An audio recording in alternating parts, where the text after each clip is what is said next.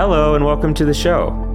My name is Alexander Schmeeding and you're listening to From Vision to Creation, a podcast that dives deep into the minds of visionaries who pursued their passions and made their visions a reality.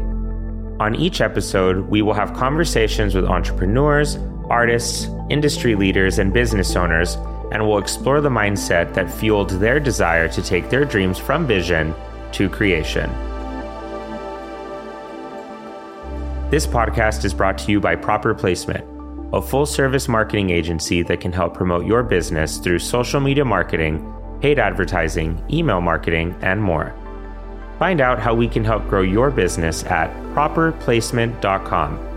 At Proper Placement, we don't have clients, we have partners.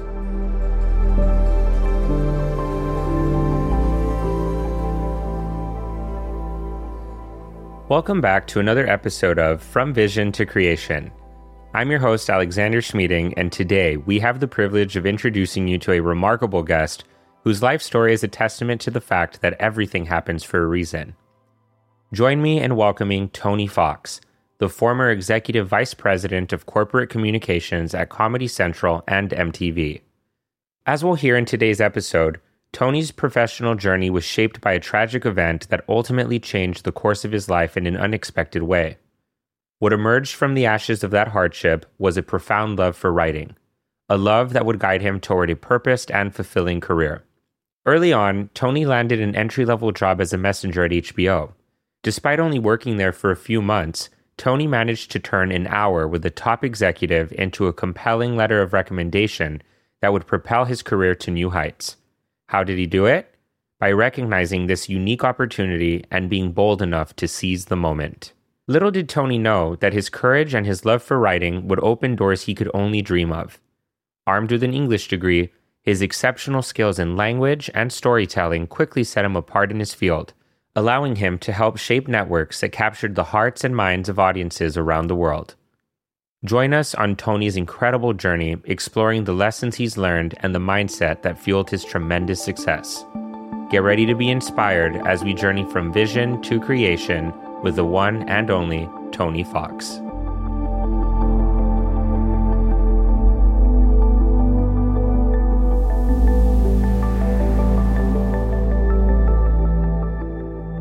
Hey, Tony, welcome to the show. Thank you, Alexander. It's great to be here. It's great to have you. Thank you. Let's start with the story about your brother. My brother was pre-med. He spent his nights in the library. I was not pre-med. I was spending my nights at the bar. I was there for a whole week. Just met all these wonderful people, and I decided to go to the same school, which may or may not have been a good idea. But what ended up happening, he was pre-med, I was biology, chemistry, and I would read his books from the year before. I'd be up partying all night, but I have a really good memory and recall, so I could read the yellow underline at 2 a.m. and go in and ace the test the next day. And I did a lot of that, and I eventually dropped out because I told my parents, I'm wasting your money. I'm not cheating per se, but I'm cutting corners, and, I needed to stop. And what precipitated that was ending up in the same class as my brother, a very difficult organic chemistry class. And in the beginning of the semester, I would study and then soon get distracted by parties, women, alcohol, and other things. But in this particular case, it was a pop quiz early in the semester. I had been studying. I got my quiz back. It was 24 out of 25. And this is the only class I had ever been in with my brother. We didn't sit together or anything. And I was feeling kind of cocky, so I went over to him and I sort of flung my test at him. And it was 24 out of 25. And he had this sad look in his face. And I thought to myself, I finally beat this prick. He turned his test over and it was 25 out of 25. Oh my gosh. And that was the moment that I said, Tony, stop. What are you doing? Long story short, I took a year off. I ended up living with my older sister's ex-boyfriend who killed himself the last day of Mardi Gras. I was 19 years old. He was 28. And it was traumatic for me. And I started keeping a journal. And when I decided to go back to college, I went back to Lake Forest, which is where my brother went, to finish 2 years. And then I transferred out to Ithaca College. But now I was an English major. Because of my experience with this death, and it was horrible, I started writing. And I thought, well, maybe I'm more interested in this. And it was a really important decision that I made because ultimately my writing, my communication skills is what built the career that allowed me to retire at 55. Wow. And so your brother, were you guys close in age? 17 months apart. Oh, okay. And we were very close friends. We used to beat the shit out of each other when we were kids, but as brothers tend we were to. always friends. You know, we'd fight, and I told this story last night that we'd be fighting each other. Some stranger would come break it up, and we start beating up the stranger for breaking up our fight. You know, because we were close. Like, don't touch my brother. Right, you know, right. If anyone's going to hit my brother, it's going to be me. So my peeling off and becoming an English major was really a seminal moment in decision, and I'm proud of myself for recognizing it. And the reason I asked if you guys were close in age is because I thought it was interesting that you were both pursuing the same major. Was it a bit of a competition thing? Well, we were both good in math, and I grew up next door to a large wilderness area called the Great Swamp, and I spent a lot of time down there catching turtles and snakes and stuff like that. So I was into science, and science and math are very closely related. And I think there was just a certain order to science that, or math that, there's only one right answer, and there's a route to it, and you either know how to get there or not. But as a kid, I was always kind of an entertainer, and I was a good storyteller. So here's the story about HBO. I was painting houses. I spent a year in Ithaca. My girlfriend, who became a soap actress, very successful soap actress, was a year behind me, and I decided to stay behind to wait for her to graduate before we went to New York or whatever we were going to do. It was great. We lived in a cabin on a lake. I worked as a bartender in a hot restaurant in town. It was a lot of fun. She graduates and gets a job on a soap within a week, making $2,000 a day. Wow. Yeah. Who was she? Do you mind me asking? Her name is Kate McNeil, and she was on As the World Turns, and she played a villain, and she was probably on for 7 years, something like that. Wow. Okay, cool. And, I'd go out to dinner, and people like hiss at her, like, they couldn't tell the character from the actress. Right. That's so funny. So you guys are living in a cabin. She lands this job, and so I guess this sparks something in you. Well, I'm in New York, and I don't really know what I want to do yet. I'm an English major. I'm not really a writer per se. So I struggled a little bit. And thankfully, I had another friend a lot of our friends were already working in New York, doing various semi-entry level jobs. And we didn't really know how to get any traction. And so we were painting houses together. And it turns out this fellow's brother-in-law was working at HBO. The cable industry was created by HBO. Before there was ESPN, MTV, HBO figured out how to bounce a satellite signal off a transponder and deliver it to a home. Uncut movies. Wow. It launched in 1972. I ended up joining them in 1980. Oh, so you were one of the first people. Very early on. Yeah. And what happened was my buddy Scoot was painting houses with his brother-in-law, was working in human resources at HBO. And he knew we were looking for jobs. And he said, well, Tony, maybe you can come work for HBO. But then the sister jumped in and said, hey, wait a minute. What about Scoot? And he was a little concerned about nepotism, but he caved to his wife, obviously. And Scoot got this job, a messenger job at HBO, paid nothing, but it was a foot in the door to not only the Harvard Business School of the industry, because they were the first and they were making money hand over fist. They were hiring 20 people a day. And so when you were presented with this opportunity to work at HBO as a messenger, is that how you saw it? Did you see it as a foot in the door? Absolutely. I knew, because I was college educated, as I said, I was a pretty good communicator. I looked at it as a way to get access to decision makers. And I decided I was going to be the best messenger they had ever seen. And Scoot, by the way, did the job for 4 months and got an entry-level job in the marketing department. And his boss, this wonderful woman named Dana McGee, Scoot, of course, recommends me for the job when he leaves it. And she's like, listen, I can't keep hiring these guys who are in the job for 3 months and move on. It's work for me. Mm-hmm. And he convinced her. He said, well, listen, just meet him. And if you meet him and you don't want to give him the job, fine. Well, of course, I convinced her to give me the job. And she was a wonderful lady. I ended up soaring past her in my promotions, Wow. So here's what happens. I get a call one night, and meanwhile, I'm doing favors for anybody. My job is to run tape, program logs, whatever it is, whatever people need between our studio on 23rd Street and the Time Life building, which is where HBO was headquartered. And I get a call one day from the executive assistant of this number 3 executive there. His name happened to be Tony Cox, one letter away. Oh, that's hysterical. One letter away from mine. At this point, I'm such a low on the totem pole. I don't have an office. I don't have a cubicle.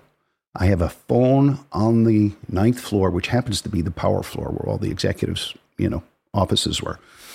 And I had this flirty thing going on with the receptionist who was super cute, and we were always talking. So I get the call from the executive of Tony Cox, and she happens to know that I have this station wagon that I take home during the week. Dana McGee, my boss, would get it on the weekends. And I happen to live in Chatham, New Jersey. Tony Cox and his mother both live in Summit, right next door. Oh, you're kidding. No. So I get the call, and she goes, Tony, I understand you have a HBO station wagon. Tony Cox just bought a Sony console TV for his mom. And back then, TVs were came in a piece of furniture kind of thing. It was huge. Right.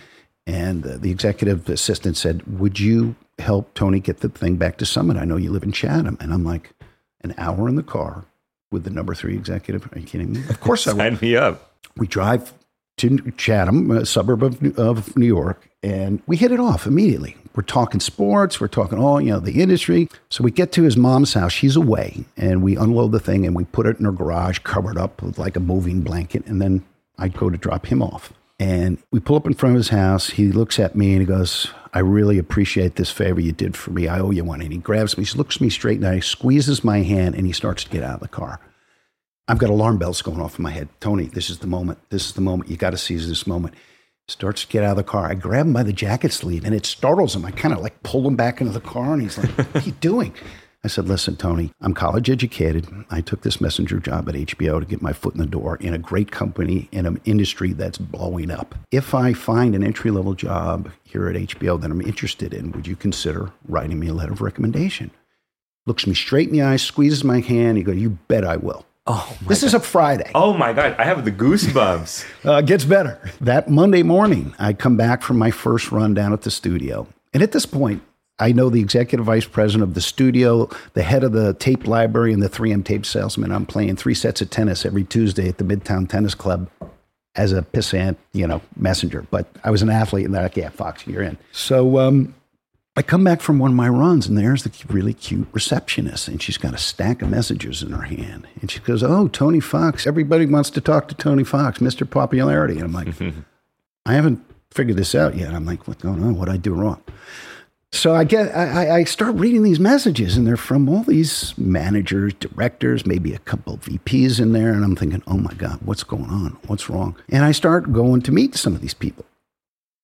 And I think I'm on my 3rd interview, and I finally can't. I go, what's going on here? And the guy reaches into his drawer and pulls out a full-page memo that Tony Cox had written that morning. And it basically told the story about how we met, what I had done for him. And he thought I had great potential. And he wanted all of his directors and department heads to talk to me about a job. And the last line of the memo was, I want you to talk to him about a job in your department, because if you don't, I might just give him your job. Oh my gosh. So at this point, how long had you been at HBO? Couple months. Couple months. Okay. Couple months. And this, I think there's the big lesson in this. There's several, but one thing that's really standing out to me is nowadays we're so used to instant gratification, on social media and, having the internet or smartphones, being able to stream what we want, when we want.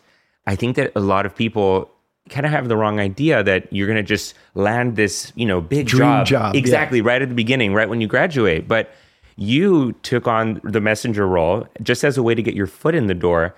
And what do you think the secret sauce in that was? Was it just your willingness to, do a good job and be the best that you could be? I think that was it. It was about not feeling too above anything, Right. I felt lucky just to get into the company. But I also knew that this was a great opportunity to move forward because, and again, I was not in business before this, but I knew HBO was a great brand. I knew the industry itself was growing, and I knew that they were hiring people left and right. What better place to put yourself right than in that situation? And so I recognized that as an opportunity. And I said, I'm going to be the best damn messenger I can. And I will never say no to anyone for a request. I was moving, a a woman asked, hey, I'm moving. Can you help me move out of my apartment? I'm like, yeah, sure. Why not? I'll do it at lunch.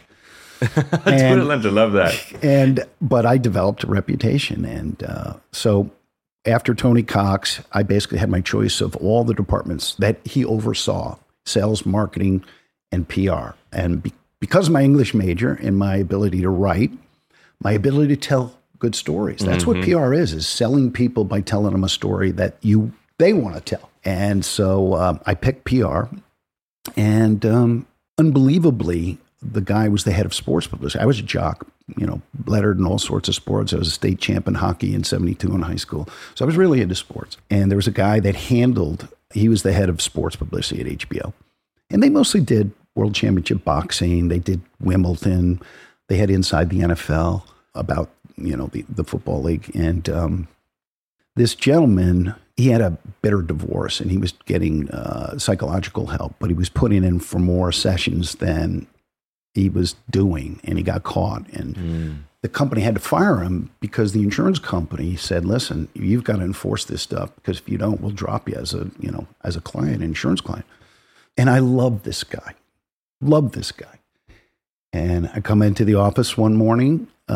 We have our weekly staff meeting. It might even been a daily staff meeting, but everybody, 30 people around the room. The woman who ran the department was not a very nice lady. I've worked for a few tough ones, but in this case, she's looking around the room and she sees me. She tells the story that the fella's been let go and everybody. And he had been taking me to prize fights in Atlantic City, showing me the ropes, even though it wasn't really my job. I handled the awards program. I did a lot of other stuff. And I was kind of like a junior publicist. So wherever they needed help, I would pitch in. But he would take me to fights. I'd get my own hotel room, sit ringside. It was pretty exciting stuff. So the boss tells the story. The guy's gone, and she looks around and she goes, Fox, you've been to a few fights with Tom. You think you can handle the sports PR job? And, I'm sitting there like, are you kidding? Oh my gosh. And I said, yeah, I think I can. And I, at 26 or 27 years old, became the head of sports publicity at HBO. And when you said, yes, I think I can, did you totally believe it? Yeah, I did. And I think there's something, too, to just, again, that's the same quality that you had as a messenger, your willingness to just jump in and do the best job that you could. And I think that's really admirable, because I think that a lot of people get scared when they're presented with, major promotions. Maybe they feel a bit of imposter syndrome, like they're not ready for it. Well, and I'm sure some of those emotions were flowing through me, but it was, again, one of those things where I use sports analogies a lot. Someone throws you the ball, you catch it, Right. And when I was a manager of people, I would always look for the guys who would dive for the ball in the end zone, the guys who always, or women that would volunteer. If something needed to be done, the first person that would raise their hand, or the first person, if there was additional training available, that would sign up for that. That says something about the person. Absolutely. And I think it's interesting, too, that you became head of sports at such a young age, because you were a jock growing up. Right. And then you became an English major, and now you're head of sports. Exactly. Sports PR. I didn't run the sports production department, but I developed a relationship with the executive producer of HBO Sports, who was a genius. Well, I've got a great story here, actually. It's another really good one. My parents were New Yorker subscribers, and as an English major and someone who's into good writing and literature, I've been a long time New Yorker subscriber. And when HBO started its relationship with Mike Tyson, it was sort of the golden age of boxing, and we were responsible. We paid him $37 million for a 7-fight deal to keep him off of pay-per-view, and I don't know how many millions of subscribers HBO added as a result of that. Tyson was the hottest boxer coming up in 40 years. And I even went up and saw him at his training camp in Catskill, not too far from here. And I was interested in pursuing, I had read the story. There was a guy named Ray Boom Boom Mancini. He was a middleweight, and he was, I've been told, partly responsible for inspiring the character of Rocky. He was an Italian-American. His father was a boxer, but had to go off to the Korean War, got wounded, and was never able to fight for the title. Mancini was fighting for the title. He might have I think he was fighting for the title. He might have had one title, and this Rastaman named Livingston Bramble was held the other title. So they were going to have their first fight. And Mancini, I got to remember how it goes. Mancini loses the first fight, and he gets cut badly. And back then, these are 15-round fights. They later reduced them to 12 just to reduce the punishment on the fighters.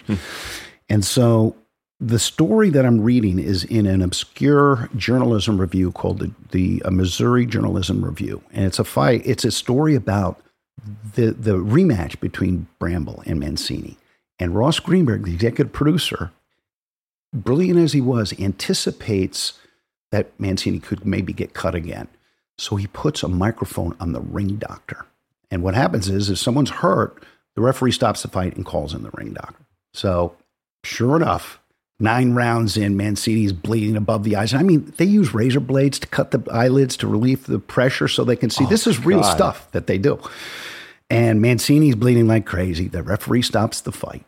And Ross, throws the microphone switch on the ring doctor who gets called in. And you hear Mancini beg the doctor, because this is it. This is the rematch. He loses this, his career's over. And he's still in this fight. He might even be ahead on some of the referees' or the judges' cards. And you hear him beg for the fight continue. And it was the most dramatic moment. And this is a writer capturing all of this who was at this fight. His name turned out to be Bill Barish, and he was a contributor to The New Yorker. So I take the story. The story's like 30 pages, and I write a memo to president of HBO Sports, executive producer, copy, and my boss has said, read this story. I'm going to get this writer to write about our relationship with Mike Tyson. I mean, I had no idea whether I was actually going to be able to do it, but I just threw it out there. And I started inviting this guy because we had a bunch of Tyson fights. I ended up going to 27 Tyson fights in a row. Wow. And it took me at least a year to get even a response from this guy. And finally, he starts responding, and I end up getting him to come to Atlantic City for a Tyson-Michael Spinks fight.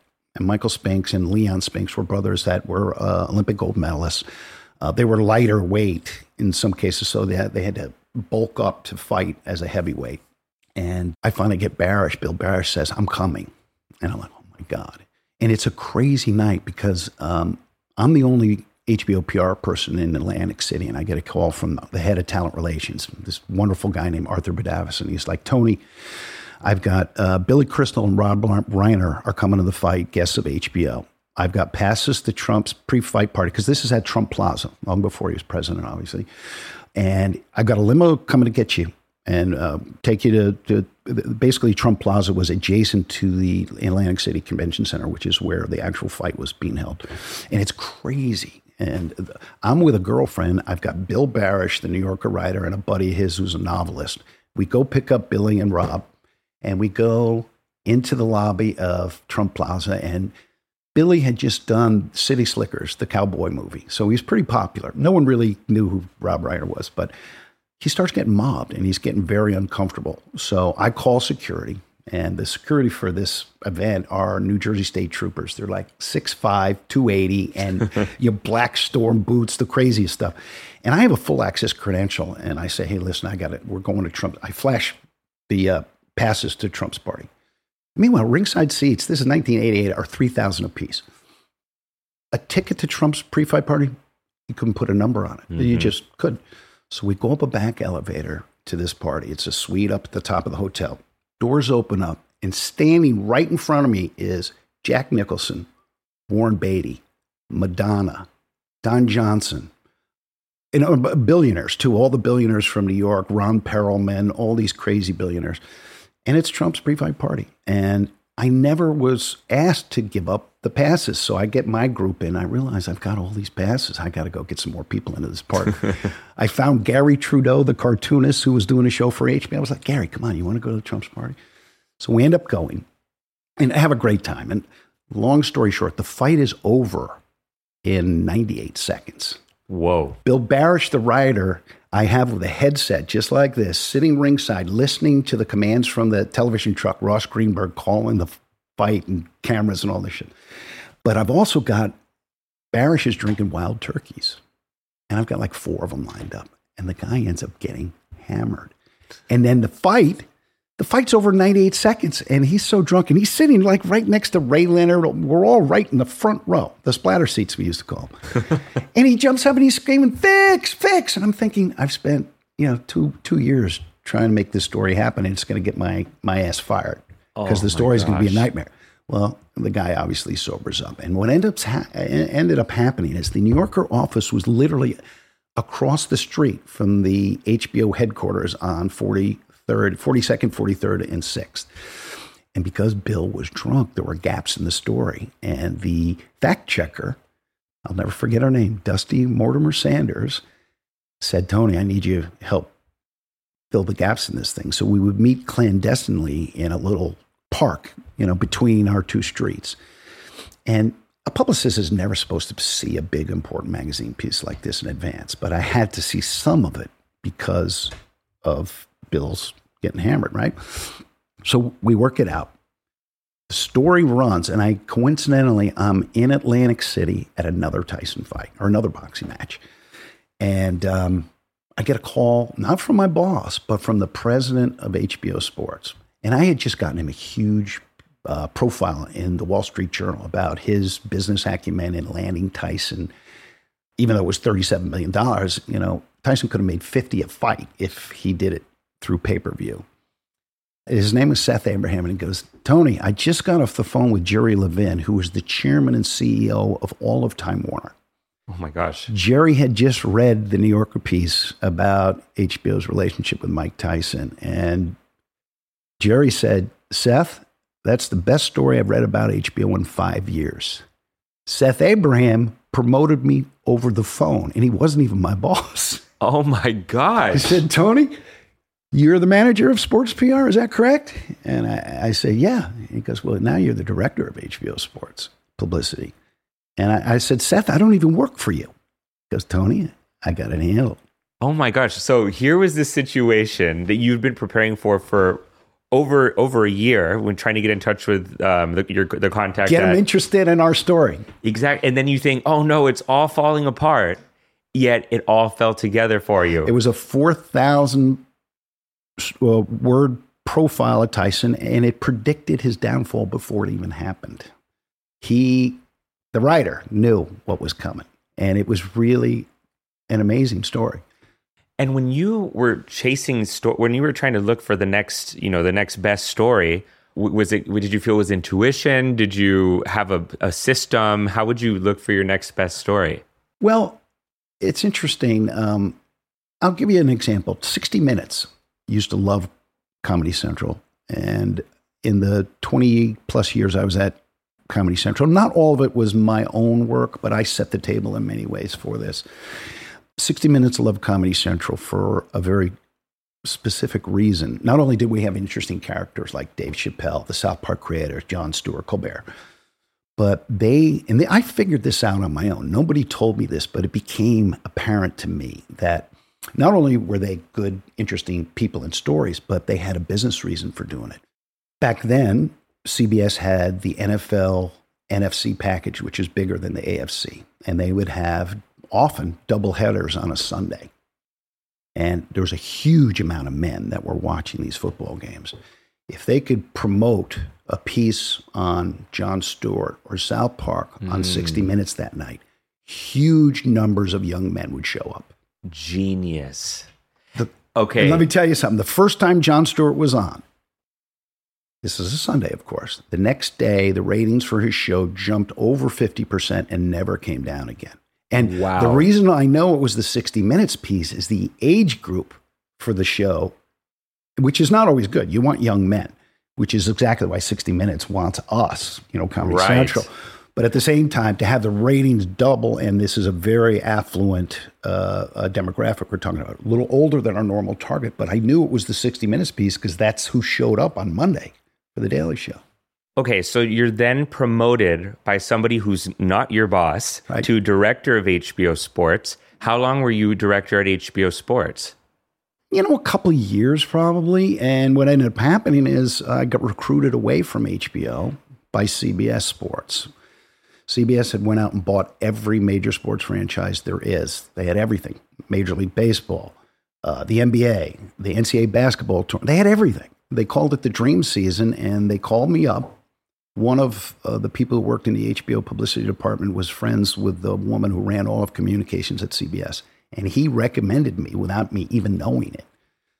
And I get a call from CBS Sports. They've got the dream season, and they doubled my salary. Wow. I was making 50-something thousand, and they offered me 100 with a bonus. I had to take it. It was one of those things that I'd be a fool not to figure out where this would go. And as much as I loved HBO and all the people there, I had been there for a while now. It's like, how can I leave this?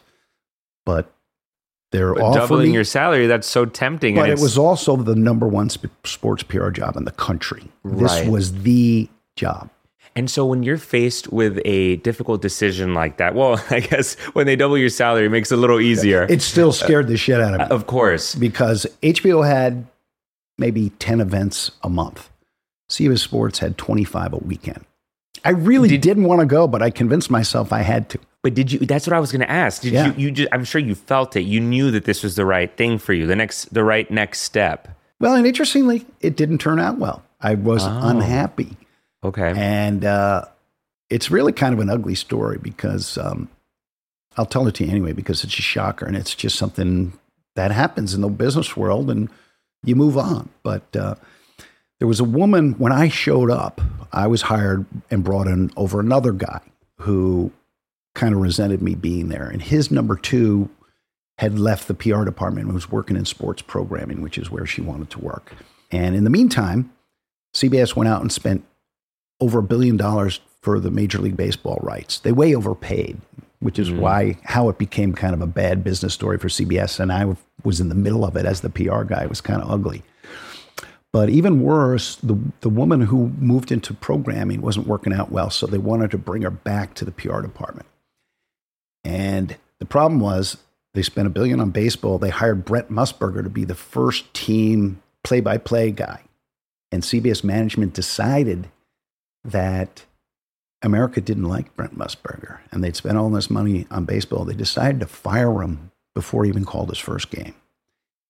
And the woman who was not working out in sports programming, who came back, they brought this woman back in over me, gave her my bonus. I quit within 4 days. 4 days. Okay. Yeah, so I was there for a year. This all takes place over a year. Okay, got it. So you quit, and then what's the next step? And then what are you doing? Well, here's how it goes. It was a very busy time. And the woman who took over, she just put me out to pasture. She basically had me Xeroxing the phone book to make me miserable enough that I would quit. But I didn't have a job yet. And my old buddy Scooter from HBO, the guy who had the messenger job before me, is now working at the Comedy Channel. HBO has launched their first basic cable product. It's called the Comedy Channel. Which is then later becomes Comedy Central. Yeah, when it merges with MTV's Ha, it becomes Comedy Central. Got it. And it just so happens my buddy Scooter's in marketing, and the head of PR at the Comedy Channel has just quit. He's going to another job. And Scoot, who is working for Larry Divney, says, I know a guy. And Larry calls me and says, hey, I hear you're good. And meanwhile, the Comedy Channel is housed at HBO. HBO's launched it. So all these people know who I am. And they're like, whoa, if you can get Fox, get him. And so I go and I meet Larry in the morning. And I get called back in the afternoon to meet the president of the channel. And they offer me the job like almost immediately. Immediately. I met Larry in the morning, in the afternoon, and I go back to my job at CBS Sports. I walk into Susan's office. I say, hey, Susan, this is probably not going to come as a huge shock, but I'm resigning. And she's like, well, Tony, we're really busy here. I need at least 2 or 3 weeks. And I'm like, Susan, you don't get it. I'm out of here for good. We're done. Forever. I pivoted, walked out. I never walked into BlackRock again. I'm so curious. How did the interview go with Larry and at the Comedy Channel? It was also a matter of need. There's this huge convention of television writers called the Television Critics Association Tour. They meet in Los Angeles twice a year. And it's an opportunity for networks and cable to present their new programming. You show clips of the new shows. You bring out your stars to do interviews. It's a big deal. There's 200 plus writers in this room. So it's a very efficient way to get people excited about your programming. Comedy Channel had bought the Ernie Kovacs library, and Ernie Kovacs' widower, Edie Adams, was still alive. And so we were going to bring her, they were going to bring her out. And we also had this wonderfully creative original show called Mystery Science Theater 3000. I don't know if you've ever seen or heard it, but it was brilliant. I won't get into the details of it, but the star of that show was going to be at TCA. TCA was the next day. I literally, or maybe 2 days later. So I quit CBS. I joined Comedy Channel the next day, and I'm on an airplane that day flying to Los Angeles to do the TCA. Wow. I know.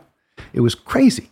And, HBO had me kind of under their wing. So they had all the infrastructure set up. I just showed up with our talent. And that was my first gig, literally. So you joined the Comedy Channel before it merged with MTV's Ha, Correct. And then became Comedy Central. What was it like working at Comedy Channel when they merged? Well, it was scary only because a lot of people were going to lose their jobs. And we used to call it the Comedy Wars. And basically what happened was MTV was in the basic cable business. They had MTV, I think, at that point. And this is early on. They had Nickelodeon. Might have had VH1 at that point. So when HBO launched the Comedy Channel as a basic cable network, they were freaking out. Like, they're going after our young people. We got to stop them. And this is before fiber optic cable. This is back in the coaxial cable days where cable systems had a limited capacity of channels, maybe 40 or 50. And so Ha, which is MTV's Comedy Channel, was launched really as a preemptive strike to stun the growth of the Comedy Channel because there just weren't a lot of, channels available, number one. CNN had launched, ESPN had launched, so the channel capacity is filling up. And we were unproven.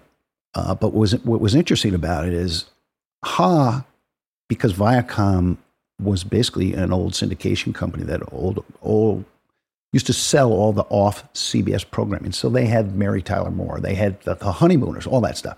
They were running off-network sitcoms and old programming. We were making original stuff, and the media responds to original stuff. Like Mystery Science Theater 3000, the preeminent television critic in the country was a guy named Tom Shales, who wrote for the Washington Post, and it was his favorite show. He wrote 5 love letter reviews in 2 years, and that was our first hit, and that's how you build a network. So we're chugging along. The Comedy Wars. We're killing each other. We're killing each other for advertisers, for distribution on cable systems. And I was working on another one of my major stories. It was the Wall Street Journal. It was going to be the A-head column, section 2, front page. There was a reporter, wonderful guy named Dennis Neal, who was a Mystery Science Theater 3000 fan.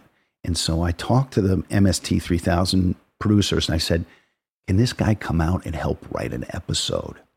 Now, you have to understand, another one of my PR techniques, it's an odd analogy, but I call it the Stockholm Syndrome. If you give a writer extraordinary access to, I used to do it in the Tyson fights. Remember I said the Barish had a headset on listening yes. to that is extraordinary access. And if you do it enough, the writer begins to see the world the way you want them to, through your eyes. That's why it's called I call it the Stockholm Syndrome. And so to have this Wall Street Journal reporter go be a part of this team, getting to know them, hanging out, laughing, coming up with great lines and writing an episode. And I won't even tell you the story, but I shared with them that night. I just got engaged. We ended up, my cousin lives in Denver. We went out in a limousine. I won't tell you what happened, but it was ridiculous. I dropped him off at 6 a.m. the next morning. He looked at me and he goes, Tony, this never happened, right? I'm like, yeah, Dennis, don't worry about it. So he's working on the story. And he also went to a stand-up club where one of our late-night hosts, a guy named Alan Havey, was performing. And so the story's about to run. And all of a sudden, I forget exactly how I found out, though. But this was the story that was going to put a stake in Ha, and we would be the victors of the Comedy Wars. And I use the analogy, I felt like a boxer in the ring beating the shit out of my opponent, and all of a sudden, my cornerman throws the towel and hits me in the back of the head, and the fight's over.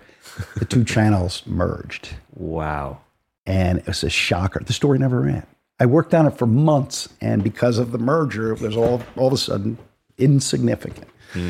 But I survived. Basically what happened was, and you've talked to Larry, so this will make sense, but the president of the merged channels was a guy named Bob Creek, and he came from the HBO side, but later worked in, he was like head of the Fox television group, the stations or something. He gets the job. And at this point, I'm still the manager. I'm a manager of, or maybe I'm a director of publicity at Comedy Channel. The guy who was head of publicity at Ha was a vice president. And so the new president comes in and says, I think I want the more experienced guy. And meanwhile, this job reports to Larry Divney. He's the guy who hired me in one day. And Larry basically said, well, Tony's my guy, and if it's not Tony, I'm out. Whoa. That must have shaken the room a bit. Well, I find this out. I'm in a beer garden at the National Cable Show in New Orleans, drunk, when Creek tells me this. I said to Creek, the president, I said, how could you pick this guy? And that's when he goes, well, it was Larry who said, if it's not Fox, it's not me either. And I was like, really? Of course, I find Larry in the crowd and I'm slobbering all over him, hugging him, kissing him like that. Dibs, you put your neck on the line for me. But yeah, true story. If you could go back in time and speak to your younger self before you got started in your career and offer your younger self one piece of advice, what would it be? Be great. Be great. And I learned a lot from Larry Divney. And one of the great things that I learned from him, not only did he support me and save me on a number of occasions, that's only one example I gave you, there were more. He empowered you to be great. You knew what the end result was, but he didn't tell you how to get there necessarily. And that's a super powerful management technique and I adopted it myself. You get used to doing things a certain way. That doesn't mean it's the best way, because things evolve, and especially at that period of my life as digital media is starting to come along. My young staff members knew, and I would say to them, we're here. I need to get to there. I'm not going to tell you how to get there. You tell me. And that is enormously empowering. And you have to be willing to let them fail as well and be responsible for that failure. But that's how people grow. That's how people become great. And that's what Larry, not only how he treated me, but he taught me to allow other people to be great. And it's hard to delegate when you're at the bottom. You're used to doing everything yourself, and the instant reaction is, well, I'll just do it myself because I can do it faster than I can tell someone else to do it. Big mistake. Yeah. Empower them to do it. Don't tell them how, and you'd be surprised how often they come back and surprise you. Well, and this is ringing true even for me, just getting started in my career. I worked for 2 startups, and when I felt I was being micromanaged and being told exactly how to do something, and I could tell that somebody didn't have a lot of faith in me. Squeezes any creative possibility out of the situation. Absolutely. As opposed to, somebody tasking you with a project, and when you feel that they believe in you, you want to rise to the occasion. You want to work even harder. You want to own every bit of it. And yes. Look at that. That's powerful great stuff. Thank you so much for talking to me today, Tony. It's my pleasure. This is amazing. It's been fun. It was. I've enjoyed it, Alexander. Thanks for having me. As we wrap up this episode of From Vision to Creation, we're left with an overwhelming sense of inspiration, thanks to the incredible journey of our guest, Tony Fox. Perhaps one of the most awe-inspiring moments of Tony's journey was when he fearlessly asked an executive he'd just met for a letter of recommendation. This pivotal moment perfectly demonstrates that being courageous can lead to extraordinary achievements. Tony's story reminds us that life's challenges can also be the stepping stones to greatness. It's also proof that our passions can unlock our true potential, and that believing in ourselves can change the trajectory of our careers and lives. As we bid farewell to Tony Fox and his motivating episode, may his journey inspire you to pursue your own dreams and boldly create the life you envision.